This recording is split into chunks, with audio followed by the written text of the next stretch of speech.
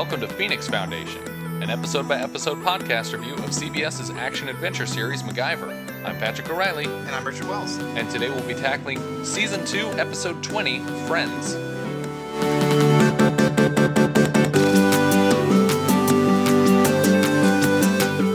The original air date for this episode was April 6th, 1987. It was directed by Cliff Bole, and it was written by Stephen Kronish. Why don't we discuss this episode in brief? All right. In this episode, MacGyver is struggling with the decision to leave the Phoenix Foundation amidst a birthday surprise party. Right. And I guess if we want to be accurate, this was directed and written by a lot of people. Yeah. Because this is a clip show. Yeah, it's okay. It happens. This is the 80s. And this is actually a pretty decent clip show. If we're being fair, I think that there's fun stuff about the way they did it. There's enough original material that it's not just one or two characters sitting in a hospital bed, like while one of them's unconscious and going, remember the time, blah, blah, blah, blah, blah. Like, they take a lot of effort to bring characters back physically. They brought a lot of the actors back, like almost all of the recurring characters, maybe all of the recurring characters. Elia Baskin doesn't come back, but it's still arguable whether or not he was a recurring character when he came exactly. back. But we have Tim Rossovich coming back from Elia's first episode. And this is actually his second of 3 episodes. He'll come back for Squeeze Play later. So why don't we kick it off for the long-form discussion of the episode. It basically starts with MacGyver getting home. He says he's just getting home from Central America. He had a mission where he was supposed to recover something from some guerrilla... Yeah, like some dictator, like he... drug cartel. That's what it was, drug cartel. Right, and he's in the middle of the jungle somewhere, but they gave him a floppy disk. Yeah, apparently this floppy disk is going to take down a drug cartel. Right. I guess it has the names of connections or whatever, blah, blah, blah. Yeah. Doesn't matter. It's not even an important thing in the breadth of the episode. Right. And he makes the point that he nearly died 3 times on this mission trying to recover this floppy drive. Mm-hmm. And so he's just kind of like unwinding at his place, like drawing a bath, walking around the place, looking for food. We did note in one of these shots that the calendar on the back of the door is finally gone. Yeah, it's gone completely. That seemed like an odd choice. I guess maybe they couldn't find a replacement. I think that was the answer. I think they didn't sell that map or that calendar anymore, and so they couldn't find anything to replace it with. And while MacGyver's walking around, a man starts lurking around outside on his little terrace. Yeah. And Jimmy's the lock, armed with a machete. Right. And starts making his way into the apartment. So when MacGyver comes out of the bathroom, basically he's snuck up on by this shadowy figure who brings the machete up to his throat and says that he wants the evidence. And MacGyver says, well, I don't have it. It's at the Phoenix Foundation. And then he says, well, you're going to take me there. Yeah, so I imagine that MacGyver drove. Yeah, that's probably true. They don't probably drove very carefully with that machete at his throat the whole time. It's like it seemed like that the drive would have given MacGyver opportunity to come up with a plan or to figure out who this was. Because as soon as they get to the Phoenix Foundation, everyone yells "surprise" in a Kelly kind of surprise parade. Yeah, it's exactly like the opening of Twice Stung, where MacGyver's wandering into a overly darkened Phoenix Foundation office. And the lights are never this dim in this office. Yeah, it should be a dead giveaway. Even when they came here, Phoenix Under Siege, all the lights were on the whole time. Yeah, exactly.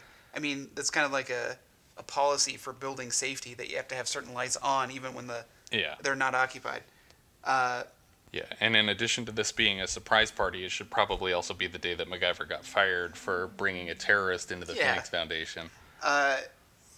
Again, like, MacGyver should have come up with a plan by now, for what we know of him. Right. But, luckily, it was all just a big surprise party. And if the guy had bothered to search him, he would have found the floppy disk in his pocket. Like, he had it on his person the whole time. Very sloppy. Yeah. For a fake setup for a surprise party. Right, exactly. Because the assailant, the machete-wielding man, turns out to be Jack Dalton, Master of Disguise. Bruce McGill in his 3rd appearance. As he peels off his beard and rubber face makeup. Right. It's weird because, like, he says, Pete, this is all Pete's idea, which seems very not Pete. Well, his eye is twitching when he says that, though. Oh, that's true. That's true. Yeah, so he's... Okay. It's clear that this was all his plan. So we kind of get like a quick pan of the crowd. We don't see everyone yet because there's a lot of reveals through the episode. You can kind of see Penny Parker in there, there in the background. I think Michael Goodwin's kind of in the shot. Yeah. And one of the first people that kind of comes up to him, though, is Grandpa Harry. Right. John Anderson from Target MacGyver and Phoenix Under Siege. Oddly enough, like, again, trapped at the Phoenix Foundation. Yeah, exactly. It seems like it would be hard to convince him to come back to this building at this point. And I kind of like their exchange because, like, Harry's like, oh, you're like, oh, well, plenty of time to talk. I'm bunking over at your place. Yeah, just out of nowhere, he finds out that he's going to be hosting Grandpa for a while.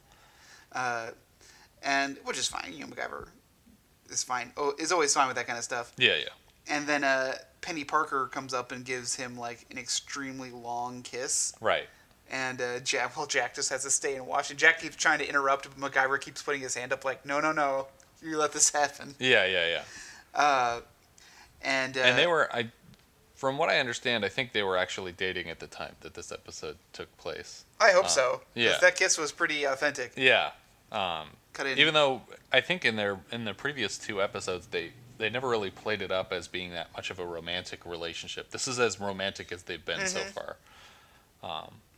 But yeah, and then actually before the kiss though, Pete directs MacGyver to the table of what he calls remembrances from people who couldn't make it to the reunion show apparently, and so we see these little like props. They're sort of like little miniature diorama type things that represent various episodes that we've seen so far that are just crowded around a table. The only ones we can see in this first part are we see a hot air balloon, which is a pretty clear reference to the Gauntlet opening gambit with the map. And there's also right next to that is a laptop that's opened with a world map on it, and I'm not clear what that's supposed to represent. I was looking at it for a while, and it's like 2-sided as well. It's like it looks like a battleship board. Yeah.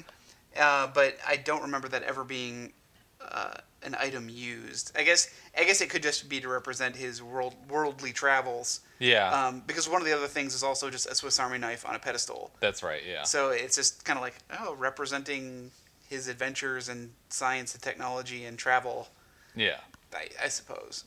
So we see him and Terry Hatcher share their long kiss, and Bruce McGill tries to interrupt it, and then because he realized that it was a happy birthday MacGyver kiss. Yeah. Then he's like, oh, my birthday is 2 weeks from Tuesday or something like that, and but she doesn't seem as interested. Yeah. In any Dalton kissing, and then they move into how these two met. And then we cut to a clip from Every Time She Smiles, starting in the interrogation room. MacGyver and Penny are both taken into custody and then handcuffed together. This is like kind of like the twist. Right. Although we'll find out later that this twist could have easily been undone. But if you were handcuffed to Terry Hatcher, you probably wouldn't pick that lock right away either. Exactly. It's like I'm gonna ham this up a little bit. Terry's all, Richard, wouldn't it make more sense if you picked the lock now? No. They're put in this little interrogation room, and there's not much in there. There's like coat rack, coat hanger, a chair, which is more than MacGyver needs. Yeah, it's also more than an interrogation room needs. Like, who's hanging up their coat in an interrogation room? You don't want to get blood on you. It's like, let me hang up this coat. And there's coat hangers there specifically. It's like there's already a coat rack, but we need coat hangers to hang on the coat rack. That's true. I would tend to think that I would just hang it right on the rack. Yeah. Not actually have hangers as well. But what if you have like 20 people in there in this tiny room? It's a really cramped interrogation. Yeah. Who's talking? I can't. But this is Bulgaria, and this is like an airport interrogation room. It's not a police station or anything. So it's kind of a crappily built room. Yeah, because they start poking through the walls with the coat hanger. Yeah, as soon as they're left alone, MacGyver's plan is to just punch a hole in the wall and get out. Right. Because he's more familiar with the construction habits of Bulgarian airport manufacturers. Really, honestly, I think that would work in most places. I think it would too. Like, I think people would probably hear it in like modern buildings here. There also probably would have been a camera on them. Yeah. But I feel like drywall for the most part is pretty impregnable. Or it's not even drywall, it's plaster. It's plaster over cheap wood. Yeah, and chicken wire. And chicken wire, which is the trick of this all is that they can't get through the chicken wire. Which I feel like if he'd have just kept jamming it with the coat rack, he probably could have gotten through the chicken wire too. Yeah, like I think you could have put some torque, like just start rotating it around and just start ripping through it. But his other plan, because it turns out that the room on the other adjacent to the interrogation room is the conveyor belt for the luggage. Right. So he comes up with this plan where he takes 2 coat hangers and kind of like I don't know how he chain links them. Yeah, basically. He links them together like in a figure 8 kind of. Yeah. Really, it's really like a good maneuver, and he ties one end around the chair in the interrogation room, this kind of hardy wooden chair, and then through the hole that he's punched, he links onto one of the seams of the conveyor belt. And then in just like an explosion, this chair just gets sucked through the wall. Yeah. It splinters like the wall pieces and everything, and just gets sent away down. And like what I like is that no one notices like this chair coming out of the conveyor belt later on. That's true. I didn't even think about that. You see them come through, but nobody notices the chair and all the wall debris. Yeah, that would have been like the first thing that comes through. And then so they quick climb into the hole and ride the conveyor belt. And Penny makes this remark about... It's just like the ride at Disneyland. She's only been on one ride. And that's the one. Maybe her dad's just been taking her to the Griffith Park carousel and telling her it's Disneyland. This is the second carousel that they ride on in this episode. Oh, yeah. Or I guess this is the first of 2, technically. The first of 2 carousels. Because we haven't ridden the Griffith Park one yet, but we will. But also, I feel like in this actual situation, what would have happened is... I mean, if the chicken wire is really as durable as MacGyver claims, that it would have just broken the luggage carousel. Yeah, it like the sheet would have stopped running. Right, and I don't know how sturdy those coat hangers would have hooked onto it either. Like I think that the coat hanger would have bent away from the belt before it pulled that chair if it were through. strong enough, yeah. But I feel like you go to LAX and the luggage carousel spinning around, and there's signs that say "Don't sit here" because. I'm an idiot, so I sit there anyway, and the thing stops moving when I sit on it. It's like, that's enough to stop the thing from moving. Yeah. Please don't tell anyone I do that. I have a family. I can't go to prison. So they ride out of the baggage claim, and MacGyver makes this kind of like economy class joke, which I feel kind of falls flat a little bit. Yeah, it's kind of his no ticket moment. Mm-hmm. But it would have been better if he'd played it off like a little bit subtly, like as he's walking away. Just like, economy class, as they're leaving. But instead he's like... Economy class. And no one responds. Yeah. Like, there's like no chattering of like, oh, economy. Like no one, like, it would have been funnier like they go, like, if people started nodding, like, yeah, that's pretty much how it is. They're just like, oh, okay, I see. I understand now. And then we come back to a scene of Dalton flirting with Penny, sitting at the table. Trying to convince her that he's a producer. Yeah. When she reveals that she's an actress. He says he won a La Scala ship because he's hilarious. And we see the table of remembrances again. It has the actual map from that opening gambit. It has an oil derrick, which is obviously... to represent Hellfire, which I think was season 1, episode 8. Yeah. Presumably Cooper Huckabee or Nana Visitor could not make it out for this episode. Luckily, Nana could make it back for the next episode. Yeah, just in time. Yeah. There's a robot that's sitting on the table, which could be any number of robots. Yeah, we had some arguments about it. Yeah, this is, technically speaking, we've had 3 robots on the show. We had Roberta, we had Robert, and then we had the evil... Dalek robots in the human factor.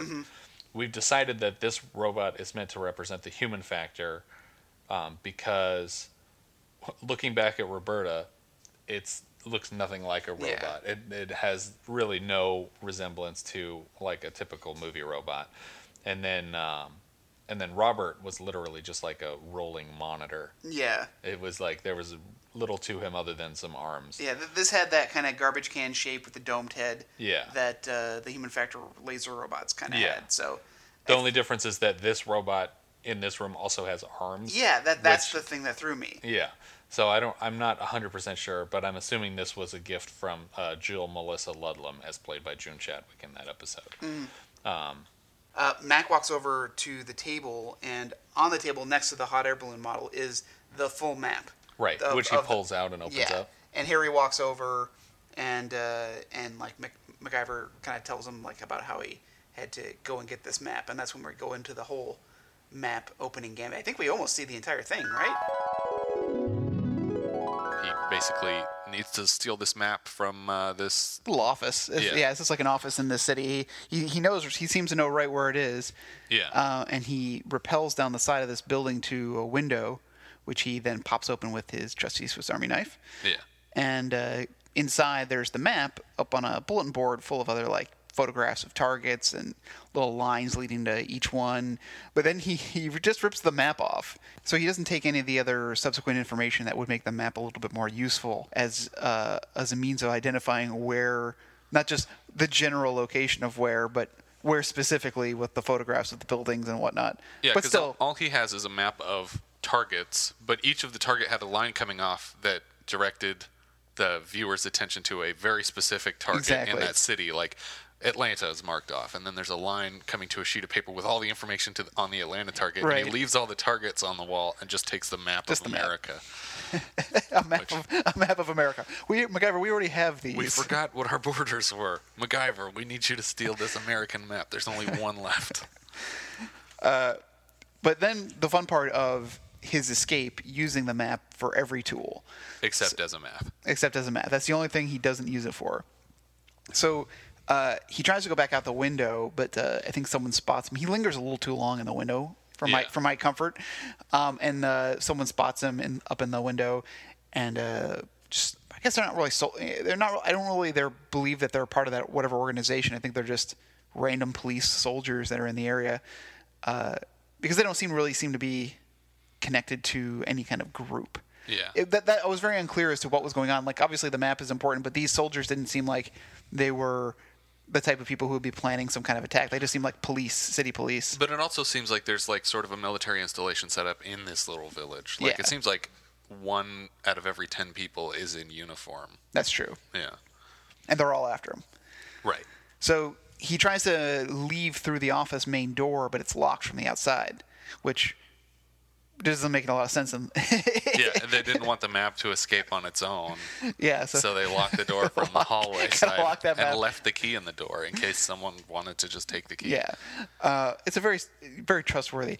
So he slides the map under the door and then pops the key out through the other side and catches it in the map and slides it back underneath the door. Right. Which is a very cool move. Yeah.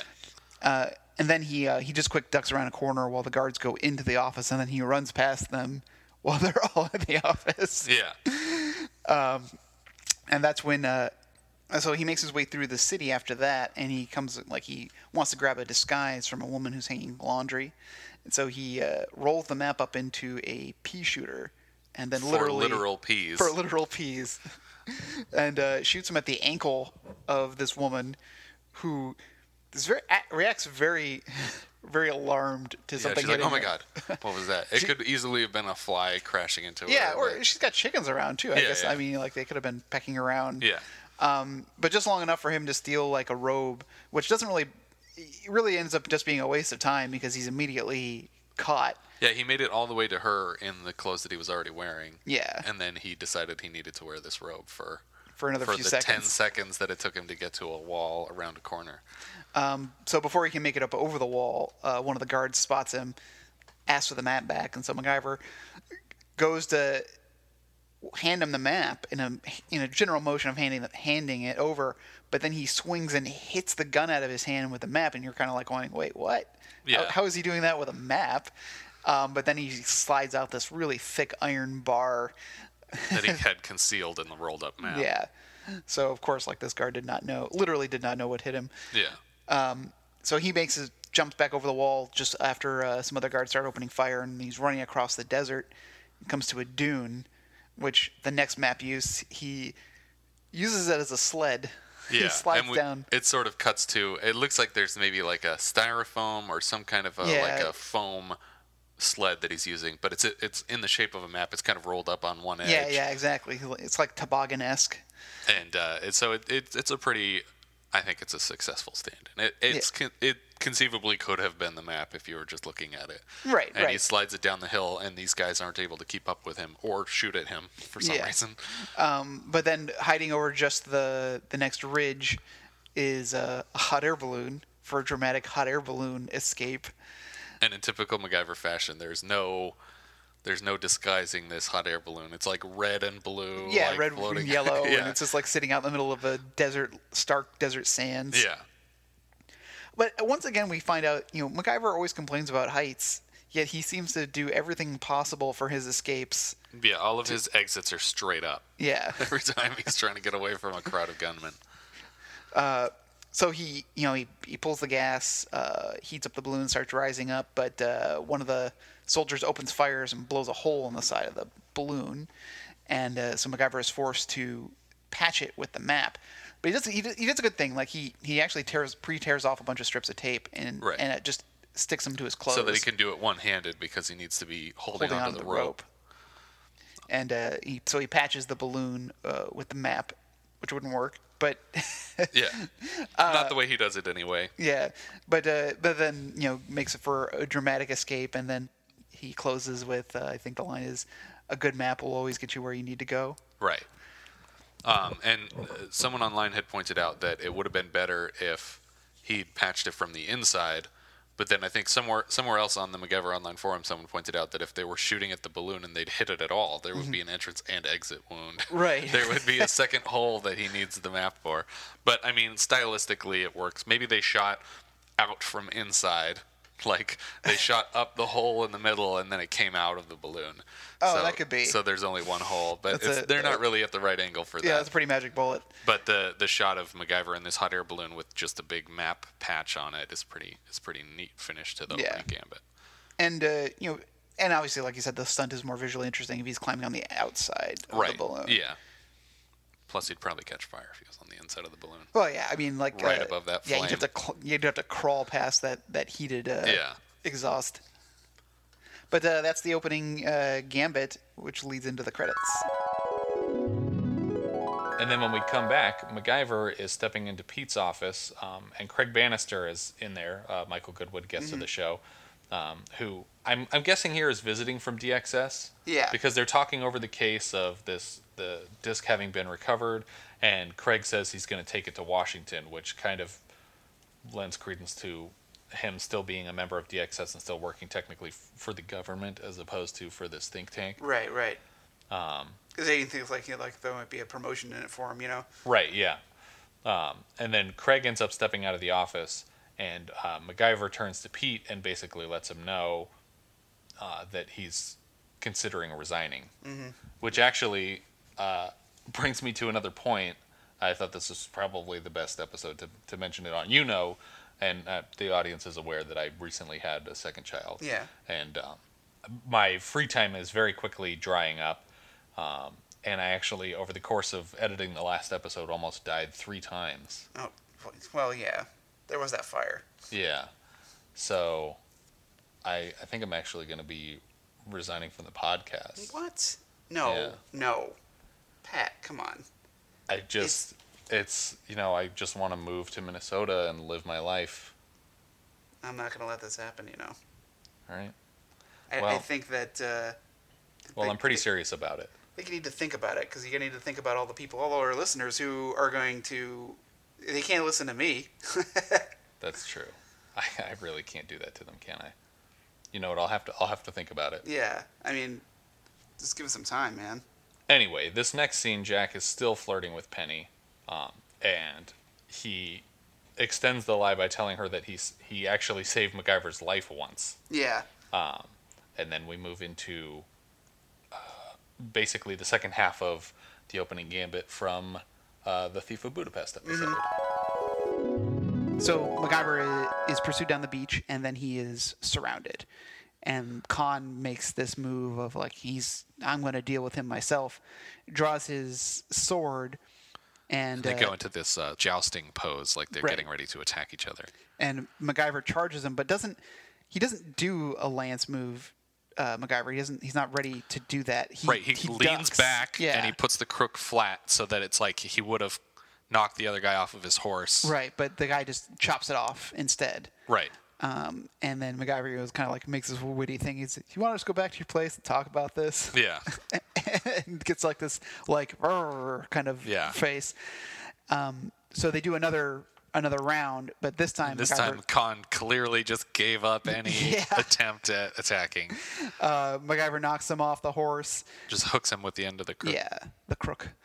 And he plows into a whole bunch of other people with the horse, which looks really bad. Yeah, and this is the most expensive horse in the world. He's racing it top speed through the surf of the water. It's not even just like the sand, but he's literally like in the waves kicking up water very easily to just ruin this horse. And he punches through, and while they're pursuing him down the coast again, a helicopter comes out of nowhere, right, with dangling a hook, and I remember watching this on like just cringing because the helicopter comes so close with that hook dangling down to hitting every one of those people as it sweeps down the coast. And it's like, oh man, that's gonna kill somebody if it hits them. And it's a really incredible stunt that actually, for the second annual Stuntman Awards, this won the Best Special Stunt Award. Okay, well, he deserved it. It earned it. Yeah, because the helicopter flies over MacGyver's head and then kind of leads him and then kind of backstrack, and MacGyver grabs the cable and hooks it onto the saddle, which explaining the complexity of this saddle that he attached to the horse. Right, because there's straps all around the horse's body, around the neck, around the legs, and then the helicopter just yanks the horse right up off the ground. And it's enough of a unified shot that you can see this is a real horse with a real person on the back of it. Yeah. Lifted by an actual helicopter. This isn't like a crane shot that they're faking. This is an actual helicopter picking up a horse while it's running, and then swinging it out over the ocean, even like with a stuntman on the back. And you can see that the horse is just like going, "What is happening?" Yeah. It's like running still. But then it does sort of get like docile a little bit. Like the legs stop kicking, and it kind of calms down. And it's like, okay, I'm not going to move because I don't want to fall from this. Yeah, I don't know what's happening. Yeah, so. But it's an incredible stunt. We come back and Jack explains that the reason that he saved MacGyver in that situation was that he was flying the helicopter. Yeah. But I think as he's saying that, even his eye is twitching. Yeah, exactly. Jack is telling a numerous amount of lies in this whole episode. He keeps blaming it on a cat. Yeah, Penny notices the eye twitching and he says, "Oh, it's allergies. Must be a cat in here somewhere." And it's kind of at this point that Mac spots Kate Connolly. Right, as played by Robin Curtis coming back. Yeah, so Robin Curtis is back. She's over at like a fondue fountain kind of thing. And she sees... I think we decided it's actually a champagne fountain. Okay, was that what it was? Yeah. Which is odd that she was there because... Right, she shouldn't be anywhere near a champagne fountain. Yeah. But yeah, we see her standing behind the champagne fountain across the room, and she's sort of obscured by it, but she probably shouldn't be anywhere near the champagne fountain. But as he's looking at her and sort of reminiscing over their last experience together, we fade into their jungle romance scene from the Gauntlet episode, which I think is the second clip from that episode so far. There will be more. But yeah, then we move right into that scene. The whole time she seems like just as cool as MacGyver, and then suddenly she's like, "Oh my God, you can't eat a lizard. That's gross." And it's like, you've been living in Guatemala for a long time. Like, this stuff's on the street here. I'm sure you have eaten it multiple times. Yeah. No offense to the good people of Guatemala. And their lizards. But then things get a little steamy. Right. Because she eats the lizard, kind of gives him, gives him eyes, and she goes to lay down. She goes, "Do you want to join me?" And he says, "Oh, it's a very fine offer," which you think he's going to decline because they're in danger. There's no time for this. No time for love, Dr. Jones. But she says, "Is that a yes or a no?" And then he cuddles up to her. Fade to morning. Yeah, it's definitely implied encounter, which is the first. This is the first time that's happened on the show. So his first girl. This is what leads to the inevitable sequel with Shia LaBeouf showing up. Showing up as the son. This was his conception. In the jungles of Guatemala. And And then when we come back, MacGyver is still watching Kate Connolly from across the room, but she steps out from behind the champagne fountain to reveal that she's 8 or 9 months pregnant. Yeah. Oh my gosh. So how long ago was it that Mac was there? Yeah, we're to start doing math in our heads, but it's been over a year, I'm pretty sure, because that was episode 4, and this is episode 20 of the next season. Mm-hmm. So it should be impossible. So MacGyver approaches her, and she says, "Oh yeah, isn't that great?" And it's all because of you. And he's just like, "What? No, that's not math." Because math. I feel bad a little bit because MacGyver almost feels like he's trying to be a jerk. Like, what? No. Yeah. Like, but I agree with you. Is that like he's working the math out in his head? That's not possible unless you're like 6 months overdue. I don't think that this could possibly be my kid. And then she turns and introduces her husband, Mike Desmond. Mm-hmm.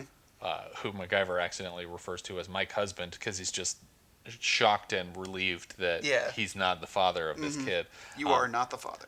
So the actor playing Mike Desmond here is Tim Rossovich, coming back in his second appearance after Prisoner of Conscience, which I think was season 1, episode 21. It was like the second to last episode of the first season. Something like that. And in which he spoke very little. Right. He was more like for the physical muscle. Yeah.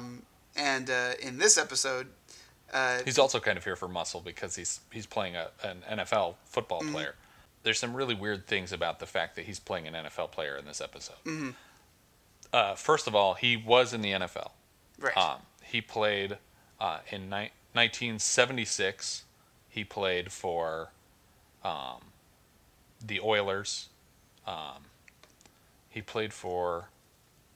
actually played for a few teams. He started as a linebacker for the Eagles. And MacGyver says he recognizes him as a linebacker for the Titans. Mm-hmm.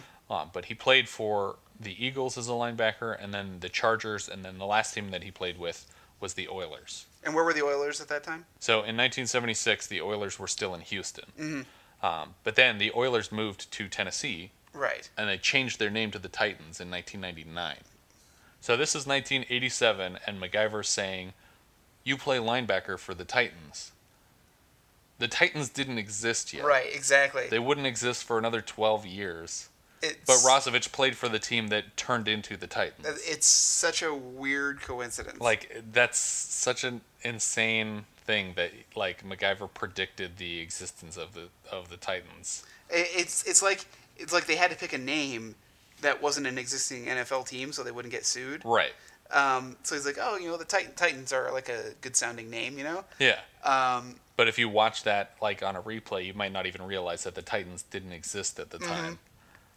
It blew my mind when I realized that not only did the Titans not exist then, but that Tim Rossovich's most recent team that he had played for was the team that became the Titans. Right. But he wasn't playing at this time anymore, right? Right. No, he had been retired for 11 years. Yeah. So he had moved on to mostly acting. But we had mentioned the last time he showed up that he was basically inspired to move toward acting by his college roommate Tom Selleck. So crazy. Yeah, and he made a bunch of appearances on Magnum P.I. too, obviously, because they were friends. But and I think he does a great job. Mm-hmm. Yeah, I mean, this role doesn't give him a lot to do. Yeah. But I always remember him from as Cloak and Dagger. Right. Yeah. And knowing him from that movie. And we sort of hear Mike Desmond, the character, kind of clears up what she meant by this pregnancy is your doing, because you're the one who got her out of Central America, and then she got a promotion, and that's where she met me, because she was promoted to like editor or something like that. And then I think we move right from there into another clip from the Gauntlet, the third so far in this clip show, of them pulling up to the hilltop. They get back to the ridge where the border is, and of course they already see the smoke coming up from the Jeep. Which Vasquez is like, oh, there they are. And then Ryerson's like, this is a problem. Already he can tell some kind of plan is underway because there's a cloud of smoke to the point that you couldn't possibly shoot them because you can't even tell really where the car is. Exactly. You just know they're coming. So Vasquez starts sending his troops up the hill. And then Kate Connolly and MacGyver start rolling down these kind of Molotov cocktail barrels, lighting rags and then rolling them down. Yeah. And they send the Jeep down first. And so, which everyone's firing on. Yeah, everyone's shooting at it. And then when it impacts, I guess the gasoline in the radiator is ruptured and finally catches fire and explodes. Yeah. And then that's when the barrels start kind of like rolling down, exploding, because they're shooting at them as they're coming down the hill. Yeah.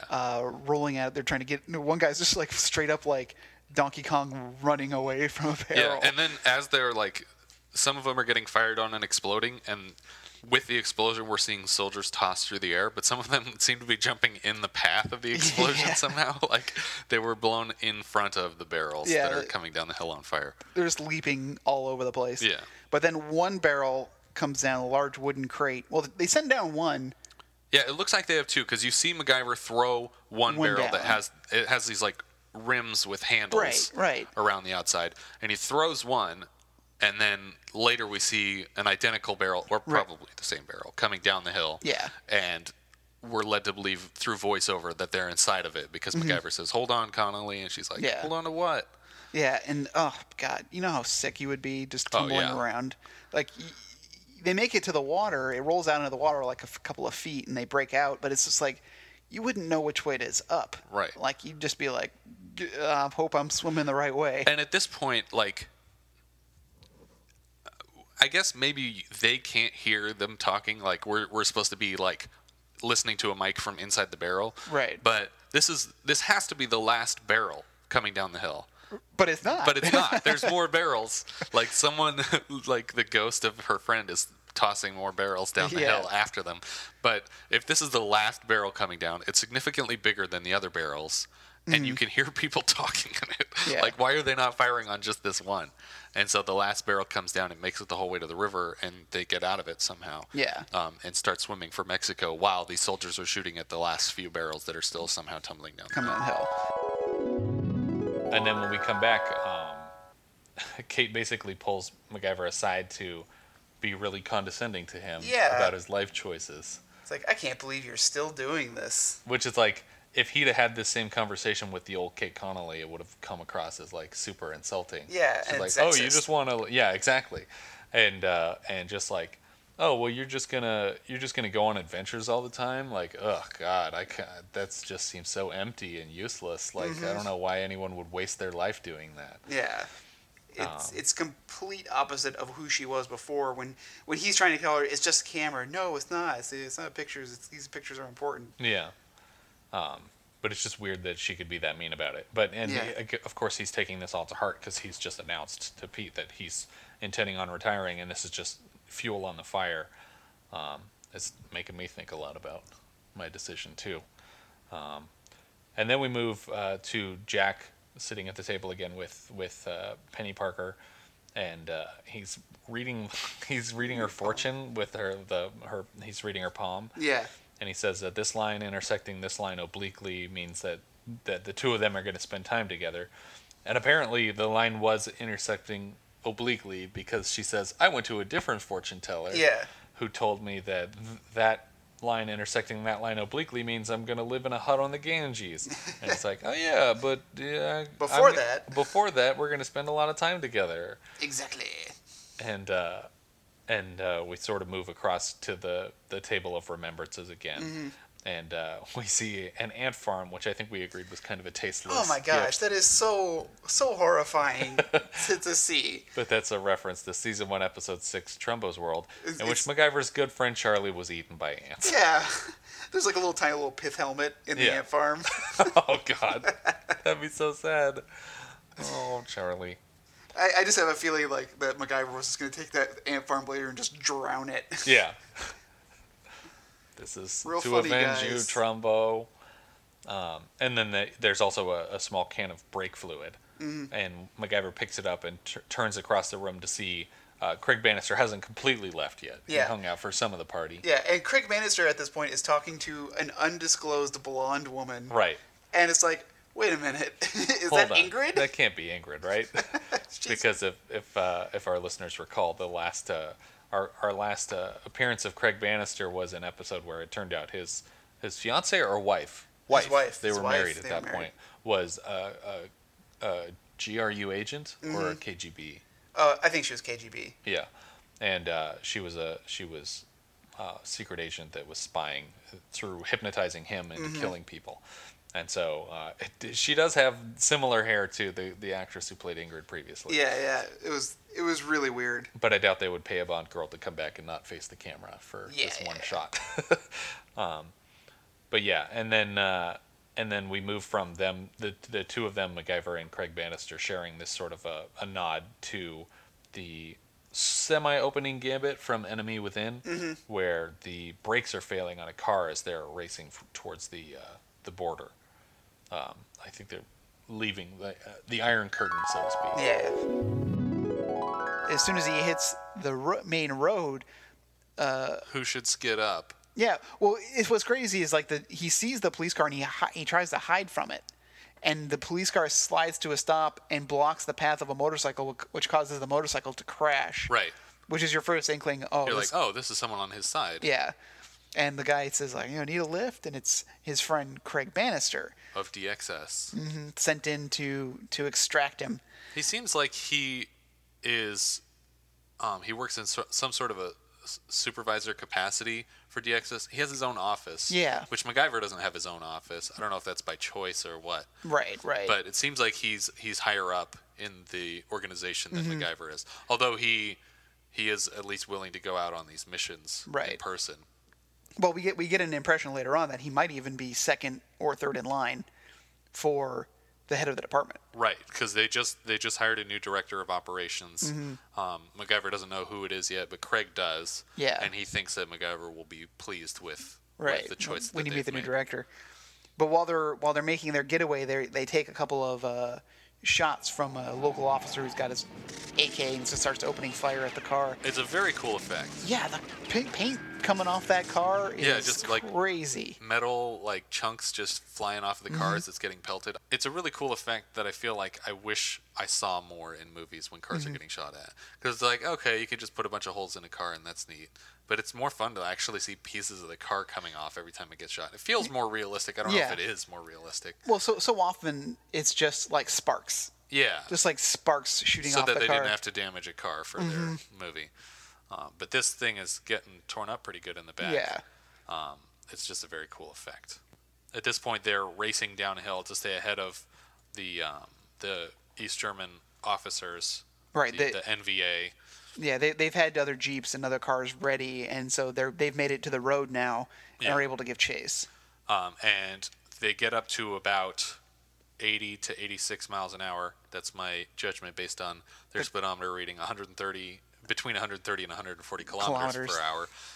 When their brakes get taken out by one of these shots, a stray bullet cuts the brake fluid line, and they realize weirdly quickly that the brakes don't work, because I feel like if I was getting chased by East German officers, I wouldn't be testing the brakes at all. Yeah, it is a windy road. It is a little bit windy. I don't think it's windy enough to warrant needing the brakes, but I guess that's for them to decide. I think they maybe could have shown the car almost losing control on some turns to indicate that it's dangerous that the brakes don't work. Right. Because right now it seems like, oh, thank God the brakes don't work. Because if they had worked and you've been using them this whole time, they would have caught up with us. Yeah. MacGyver then tells him to pop the hood, and you just see it just get whooshed off. Yeah, because they're going 80 miles an hour, so Yeah. as soon as that hood just gets a little airborne. lip of air, then it just rips it right off the car. You ever been behind a car when that happens? No, have you? Yes, going up the roads right around here, going up the hill. It didn't fly off the car, but I But was it just slammed on the windshield? yeah, I was right next to this van, and all of a sudden, boing, I could see it happen, and it hits the windshield of the van, and luckily they maintained control of the car. They just stopped. Yeah. But I was like, oh my gosh. Yeah, that would be pretty terrifying. Yeah. I mean, if they weren't on the freeway, then they wouldn't have been going fast enough to rip it off the car. But I think if you were going 80, 85 miles an hour, that would come off the car. Yeah. Before you went Yeah. back in time. It was just cool to see what would happen if you were going that fast, and just Yeah. flips right off. MacGyver then is gonna climb out onto the hood of the car and try to see if he can pump Diagnose what's going on here. Yeah, he assumes that the brake fluid is gone, but he says that maybe I can take some of the other fluids, the power steering, Yeah. and put it into the brake cylinders. Yeah.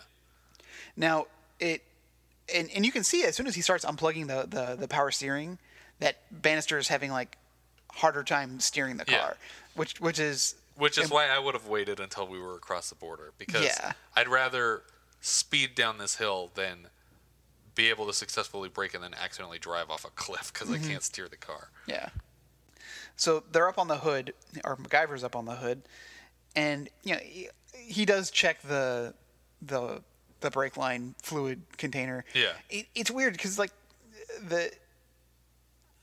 I don't know. I feel like the engine's going to be really, really hot. Like like if he was spilling fluids all over the place, like you'd see it cooking off the engine block and everything that. And he's like leaning on it too. Yeah, it's just like, oh man, I wouldn't know where to put my hands where I wouldn't get caught in a belt or something. So yeah, he yanks out the power steering fluid and it's just squirting all over the place. And he puts it into the brake and at this point though, they've already plowed through the border patrol without any resistance. Or they're about to? It's before they have brakes. Okay. But before they have brakes, he reroutes the power steering fluid into the brake line fluid, refills that a little bit. Yeah. And then does he put the power steering line back, or does he just leave it where it is? It's not really clear whether or not he does it. Yeah. He definitely pulls it out and he overfills the brake line thing. Like he's just putting it all in there. I think what he has to do initially is stop the leak, right? Because they're just going to have. Because otherwise, no matter what you put in, it's just going to come right back out. Exactly. So he tears off the tube that's already been half ripped by the bullet. He tears it off and then plugs it on something else. Yeah. So at least to try to like get that line back in operation, then he takes some of the power steering out and fills it up. Right. At this point, the Germans have stopped pursuing them because they've already crossed the border. And again, and like all border crossings from MacGyver, no one ever stops them. Right. Like no one ever calls in other additional units or anything like that to see, oh, these people just ran across the border. Yeah. So they made it across the border, and they get the brakes back, and that's kind of the end of this gambit. Is just they stop the car, MacGyver gets back in, and they take off back down the road. When we come back, MacGyver is basically standing next to Pete on one side of the party, and just reminds him like, "So is my letter of resignation ready?" Like he's making Pete write the letter because even after all the time they've spent together, he won't even write his own resignation letter. And he says, "Yeah, it's on my desk if you want to go sign it." And MacGyver leaves, and then Harry comes over because he can tell that Pete's kind of upset, and he says, "Hey there, so you're kind of MacGyver's best friend, right?" And I'd like to think so. And he just says, "So what's wrong with him lately? He seems pretty bummed out." He says, like, do you know what's eating him? And he goes, "Yeah, Harry, I do." And then so MacGyver is in Pete's office, and he picks up this letter, which this is MacGyver's official birthday. We're deciding March 23rd, 1987, which, if you'll recall, is not the air date of this episode. 2 episodes previous, I think, was the 23rd. I feel like they were behind in their schedule. Right, because we've discussed that a number of times over the course of this season, that episodes seem specifically dated to the wrong time. But so yeah, March 23rd was 2 episodes previous to this. But yeah, so March 23rd is his official birthday. January 23rd is Richard Dean Anderson's birthday, and it was the birthday that showed up on a passport in Every Time She Smiles, but that's not MacGyver's birthday. That was a fake passport to get him into Bulgaria, or out of Bulgaria, whichever the case may be. But so we're deciding canon officially March 23rd, 1987 is his official birthday. Right, because this is the birthday party. Right, and he does sign the letter, and it seems like he writes more than MacGyver, but we don't see what he writes. Exactly, like he definitely, and nowhere on the letter does it say like signature line of blah blah blah. Right, yeah, it doesn't say. But he's definitely writing an awful lot. Right. I think you had said that he's just writing Richard Dean Anderson. Yeah, that was my guess, just because that would be easier to sign probably. And then Harry pops into Pete's office, and he can tell that MacGyver's having second thoughts about this decision, and maybe I'm having second thoughts about my resignation. Yeah. I'm not 100% sure. I miss you, buddy. I still feel like I don't know. What do you think I should do?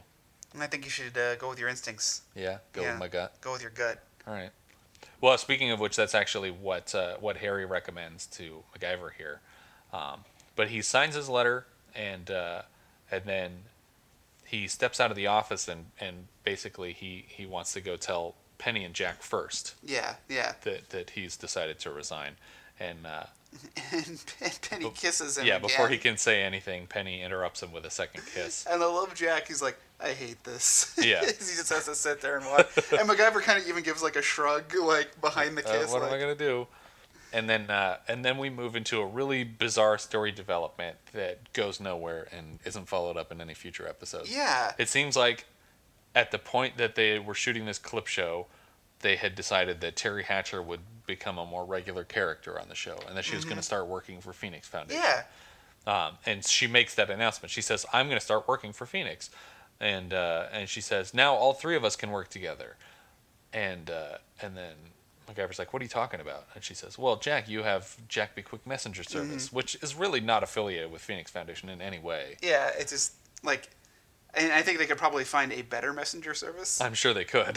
But I guess I think they would be hard pressed to find a worse messenger service. And but also Penny at this point reveals that that she knows that Jack's been lying Right. all this time. And she starts pointing out all the things that he made up. And- Like, in a row, just like lines them all up. You didn't save MacGyver with the helicopter. How'd you know about that? Yeah. And then A La scholarship. So cute. that there's a notice posted in the ladies' restroom Yeah. for against Jack. Yeah, there's a note in the women's restroom that says that his eye twitches when he lies, which I'm trying to figure out who would have put that there. Yeah. Like Craig Bannister's new girlfriend Or Kate Connolly, like would she Yeah. know that? I don't know who else would have. Pete snuck into the women's restroom Yeah. to hang it up. And MacGyver's Or like, MacGyver did. We know his propensity for hanging out in the women's Yeah. restroom. MacGyver like tells like, "Oh, the truth hurts, doesn't it, Jack?" And Jack's all, "Yeah, especially when you're not used to hearing it." Yeah. And then Matt gives Pete the resignation that he signed in the envelope. He I guess just gives up on telling Penny and Yeah.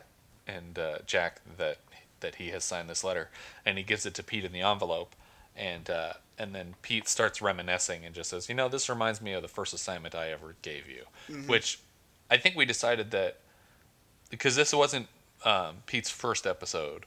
Right. I think Pete's first episode, not the actor, but the character Pete's first episode was Nightmares, and then this was the following episode because Nightmares was 11, so this was episode 12 of season 1, Deathlock, and he had just gotten a promotion.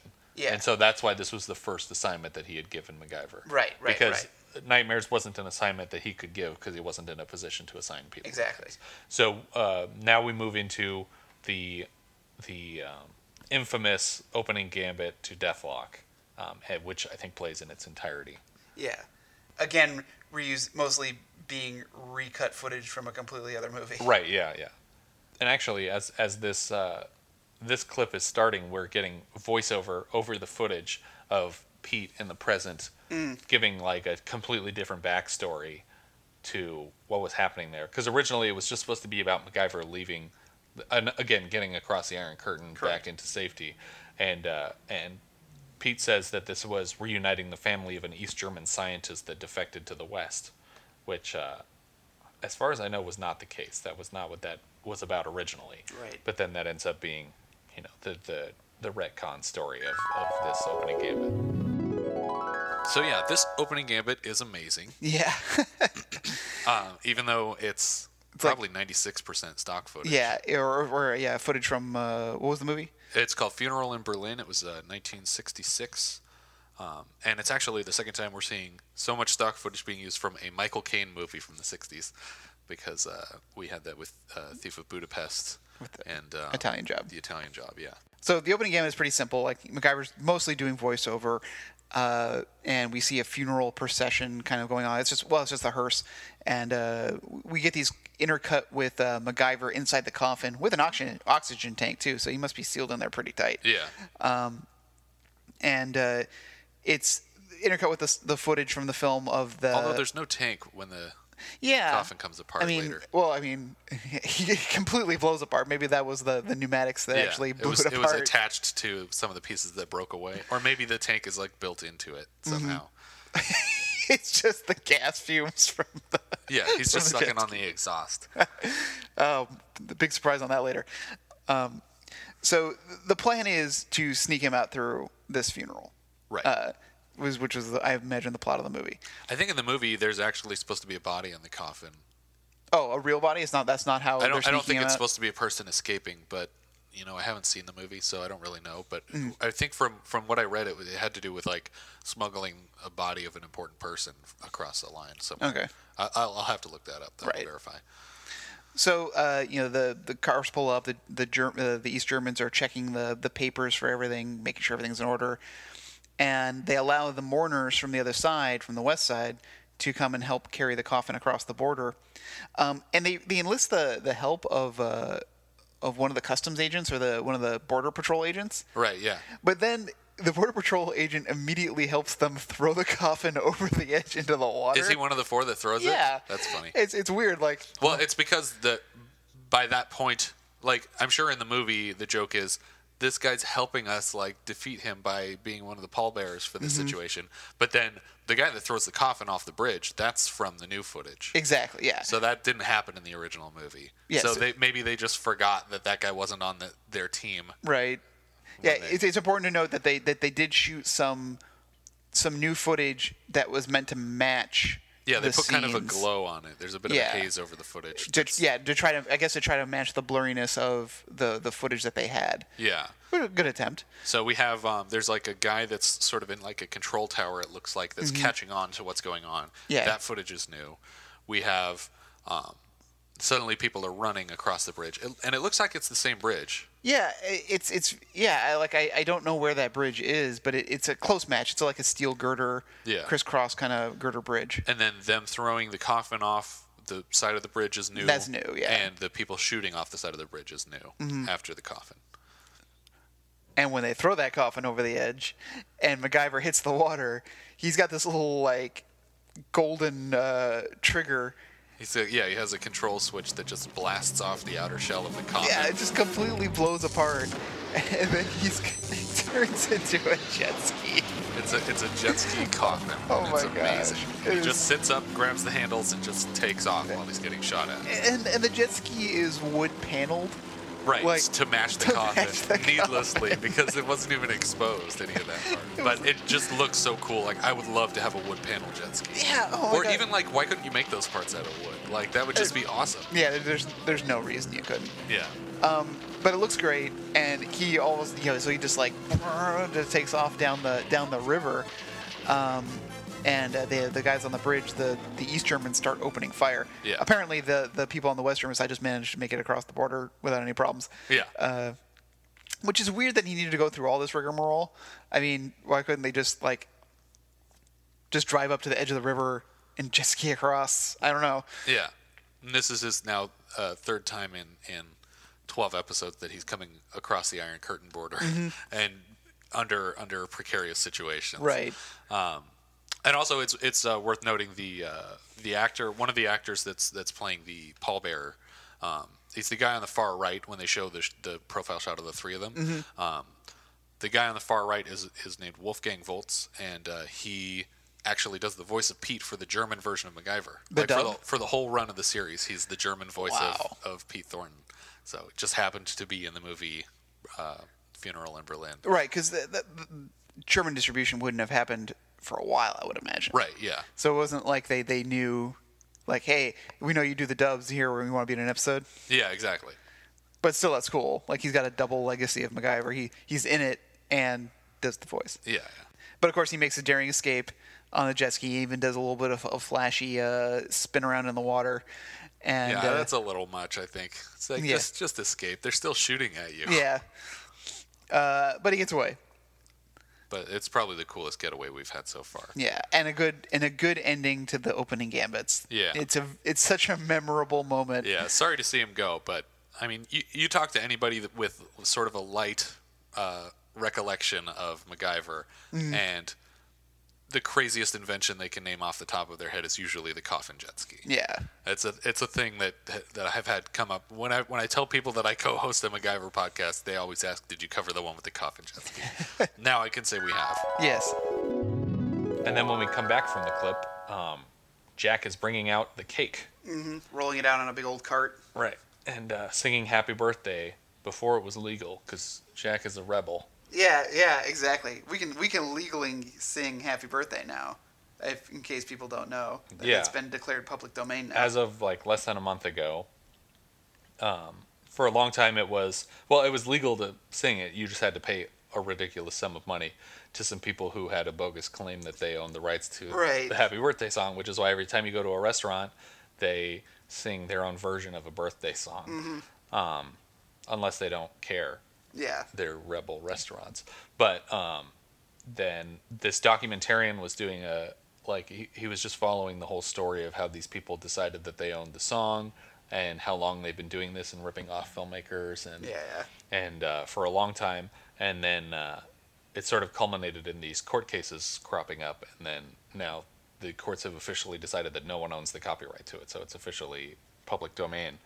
So go ahead and sing the Happy Birthday song whenever you want, people. And Jack, at the end of the song, decides that MacGyver should give a speech to the crowd, and he's about to. He says he doesn't want to speak, and then Jack says, "Oh, well, if you don't want to speak, I can go ahead and speak for you." And then he's like, "All right, give me the microphone back." Like immediately. Yeah, because everyone boos, and he's okay. I got them all warmed up for you. Yeah. And then MacGyver gives this heartfelt speech about all the people that he's met in the course of doing his job at Phoenix Foundation, and he kind of just, it seems like in the moment is having a change of heart about resigning, which now that I think about it, I've met a lot of people through this podcast, the MacGyver Online community, and Nick Sweeto and the MacGyver Project, Mac Jackson and the MacGyver Podcast. We've had a lot of amazing guests, Rob Paulson, Christina Wayborn, Peter Jurasik, Vernon Wells, and a lot more. Too many to name probably in a row here. And we've made a lot of friends through our Facebook page. We have Mark Hagan over there, Maria Evans, Costadinos, Elena Jordan, Tracy Wood, Anders Frege, Frank Sirianni, Tracy Ramsey, Christoph Collada, Surfer Girl Gabe, John Literal, Gay Enns. So many people that we would have no connection to if it weren't for this podcast. I feel like maybe, you know what?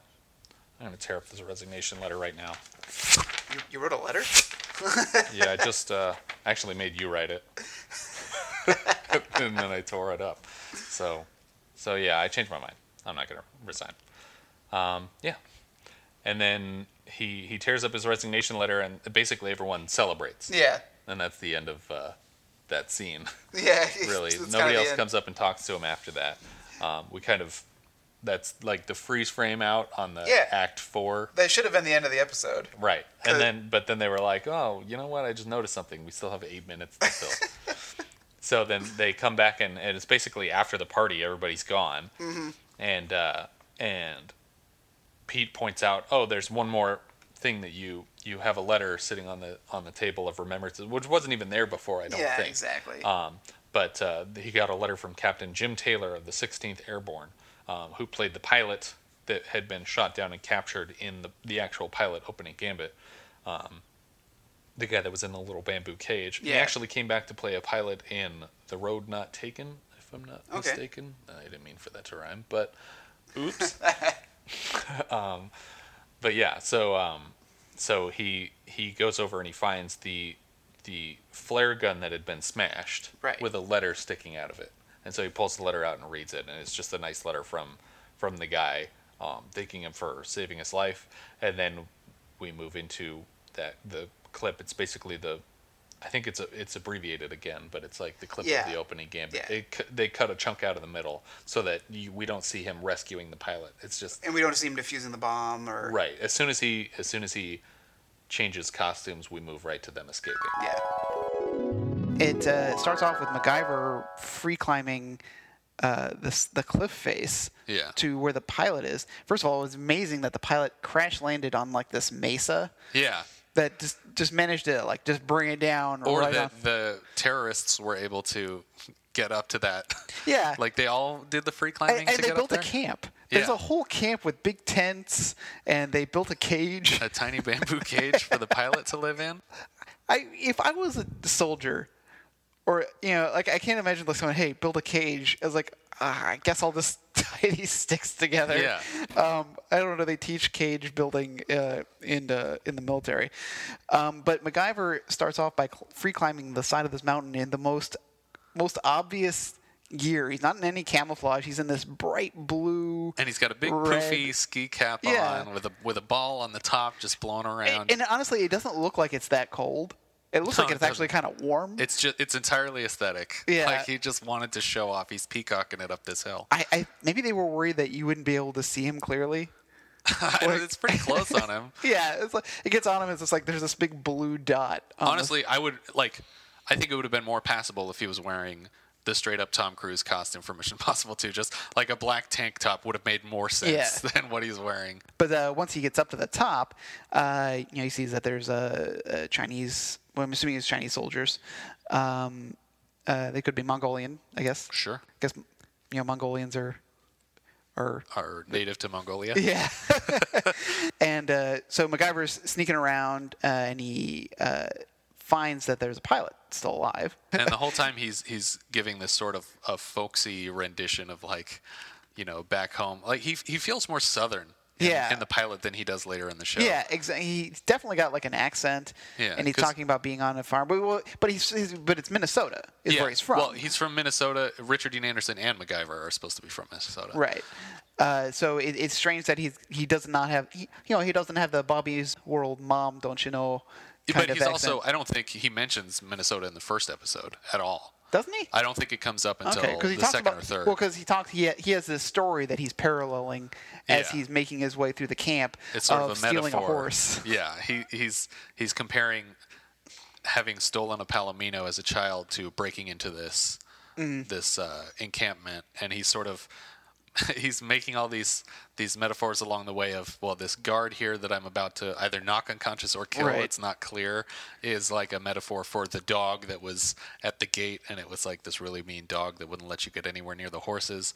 But then he says, oh, so much for what is Hector. the Hector, I think was the dog's So name. much for Hector. One whiff of me heading for that corral, and Hector'd have the old man down on me like a shot. So much for Hector. Like it sounds really permanent when you put it like that. It sounds like you killed that dog, which I think you might have also killed this henchman here for his suit. And I wouldn't be surprised if you killed a downhill skier for your previous costume. Like it just Well, it's even worse just to think. I mean, I don't know if it's worse than killing a dog, but this is the concept of him knocking a dog unconscious for the sake of riding it's just this as horse. terrible. So in this opening gambit, he actually does use a gun as a weapon. Right. And- He fires back at some of the soldiers who are pursuing him and the pilot. Right, and then he hands it off to the pilot for cover Right, fire right away. while he builds the. The Oh, flare. he's putting on the parachute, right? Yeah, he's putting on the parachute, and then he's also smashing the flare gun. He grabbed a flare gun from the plane, which was a really big flare gun too. Like Yeah. it was like a blunderbuss. Yeah. It's got like a 1 foot barrel with this big curved opening. Yeah. Doesn't seem like something that the military doesn't seem military grade. It seems like really old fashioned. Yeah, you'd expect it to look like one of those little revolver flare exactly. guns. Yeah, something a little bit more compact to shove in a plane. And then he uses it as like a projectile for him and the pilot to get off the Right. cliff faster. It just seems like it or- would backfire at him. Like, Yeah, it would have like just bounced through the off a rock. chamber. No, Like- no, it wouldn't. You cut like just like through the trigger pulling would have like sent flames back at him. Sure, yeah. when Or the- it just would have exploded in his hands. exactly. But they use it as a jet propulsion to instead of just running and jumping off because Yeah. I guess because they wouldn't be able to run and jump off together. Sure. So they had to have some other means of flying And off. they needed to be far enough away from the cliff that they weren't going to hit it while they were right. base jumping, sort of. And then I guess, is that base jumping if it's. Is base jumping only in a city, or is this Oh, I base don't know. jumping? I guess this would be base jumping. I forget what BAS and E stand for. But is each that- of them is- like B is buildings and Oh, I did not know that. yeah, there's like a whole acronym for it. Oh, I don't wow, that's know. amazing. I'll have to look that up and plug it in and pretend like I knew it right away. Well, it's building, architecture, Structure and other synonyms for building. edifice. Yes. Edifice, beautiful. All right, that's just gonna stay in like that. And I guess when we come back, MacGyver is still standing there, and Pete comes up behind him and just says like, "Oh, it's been a great career. You know, you've done a lot of good work here." And then MacGyver jokes like, "You know what? I think maybe I do want to resign." Got any tape? Yeah, he wants to tape the resignation letter back up. He actually specifically says Scotch tape, which I thought was kind of goes back to our whole Titans Happy Birthday song, kind of like copyright issues. Yeah. It's like, why would you reference such a specific tape? Why don't you just say tape? Yeah, that's true. I guess because otherwise people would assume he meant duct tape because he's MacGyver. That's true. But duct tape Yeah. would work too. It would be a little bit less legible unless he taped it from the correct side. Yeah, you gotta tape it on the back. But who knows? Maybe it was a really long resignation letter. It was on both sides of the page, even though we saw it and it wasn't. And then as we sort of fade to black here, the episode is dedicated to Wes Tansey, who was the key grip on the show for seasons 1 and 2. And there's an interview with Michael Greenberg that goes over it a little bit on the MacGyver Project site. We'll put a link in the show notes. But that's basically the end of the episode. Yeah. Our first clip show. Our first clip show. Are there more? I don't remember. I mean, there's a lot of semi-clip shows. We had a semi-clip show, Dalton Jack of Spies. We keep cutting back to their adventures earlier, and then we're going to see a lot of clips in next week's show too. Right. But this But was the first they're much official. faster. Yeah. It's not like And there's very long little scene. original material to this one in that, like, the first scene is at the loft, and then the rest of it takes place entirely in the building of the yeah. Phoenix Foundation. What I do like is that they brought people back. Yeah. It wasn't just they showed clips with these people. Right, they It's- actually had Michael Goodwin come back, and Terry Hatcher, and John Anderson, and McGill and yeah, Robin Bruce Curtis. McGill. Yeah, Robin Like Curtis. so, it was really nice to see all those familiar faces again, outside of the realm of a flashback. Right. It would have been cool if they could get Cooper Huckabee to come back. I'm sure he would have been available. Yeah. But maybe at 6 or 7 guest stars, that was enough for a clip show. Mm-hmm. That was enough money to spend. But all the polls were from the first season, right? Yeah. I mean, as deep as we are into this new season, It does seem like they could have used at least one clip from the new one. yeah. Unless I mean, the robot thing we could say was a reference to season 2. That's true. That's but, true. But other than that, yeah, it's pretty much the entire clip show was just season 1, and even more specifically, The Gauntlet. season 1, episode 4. Like, Yeah. half of the clips were from the same episode. But overall, I think it's still a fun episode, Yeah, it's okay. It's fun to look back on things and to reflect. and it was fun to like try and figure out what all this stuff was on the table and which episode it referred Yeah. to. You know, when you're binge watching a show, clip shows can be kind of annoying because it's kind of like I just watched Yeah, this. I already saw this scene. But I feel like in the realm of a show that's airing Week to week, yeah, yeah. exactly, and it's been on for a couple of years, you know, essentially at this point. You know, going back and remembering like, oh yeah, these are things that happened, and because it's hard now to think that back in the day you couldn't rewatch old episodes, like you'd have to wait for them to rerun them. Yeah, yeah. And so if you enjoyed any of these scenes, this was your only chance to see them again. Exactly. In a timely manner. see, like now with like Netflix shows on, like even MacGyver on Netflix. Yeah. Like if we want to rewatch that whole scene, we can just go back and do Yeah. it instantly. There's no need to wait. Yeah, and when people watched the opening gambit from the pilot play over again, they had no idea that it was abbreviated because by then they had forgotten the whole scene where Right. he's defusing the nuclear warhead with a paperclip and then getting a guy out of a bamboo cage. Because all they remember is, oh yeah, he landed on the thing and he traded clothes with someone and they jumped off a cliff. That's all you need.